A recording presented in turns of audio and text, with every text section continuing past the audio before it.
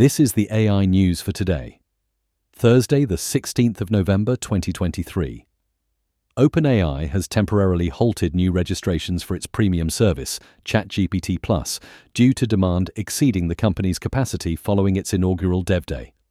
The AI firm had partial service outages due to increased usage and has faced difficulties obtaining NVIDIA GPUs, leading to a partnership with Microsoft for in-house AI chip development. The astounding demand is also evidenced by individuals selling shared access to their ChatGPT Plus accounts on eBay. Next up, YouTube is testing a new conversational AI feature, available to its premium members.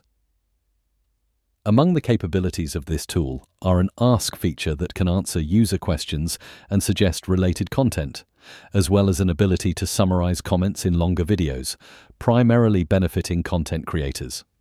YouTube is also enhancing its 1080 PhD bitrate quality for premium members and launching new benefits including trial offers and premium badges to signify achievements on the platform. Finally today, Google Photos is introducing AI-driven features to better manage and categorize photos. One feature, Photo Stacks, uses AI to select the best photo from a batch of similar ones, reducing gallery clutter, while users can also manually choose their top pick. A second feature identifies categories such as screenshots or documents and includes the ability to set reminders tied to these images for future reference. That's all for today. Connect with us at mrc.fm/AI news. Hit subscribe and come back tomorrow for more AI news.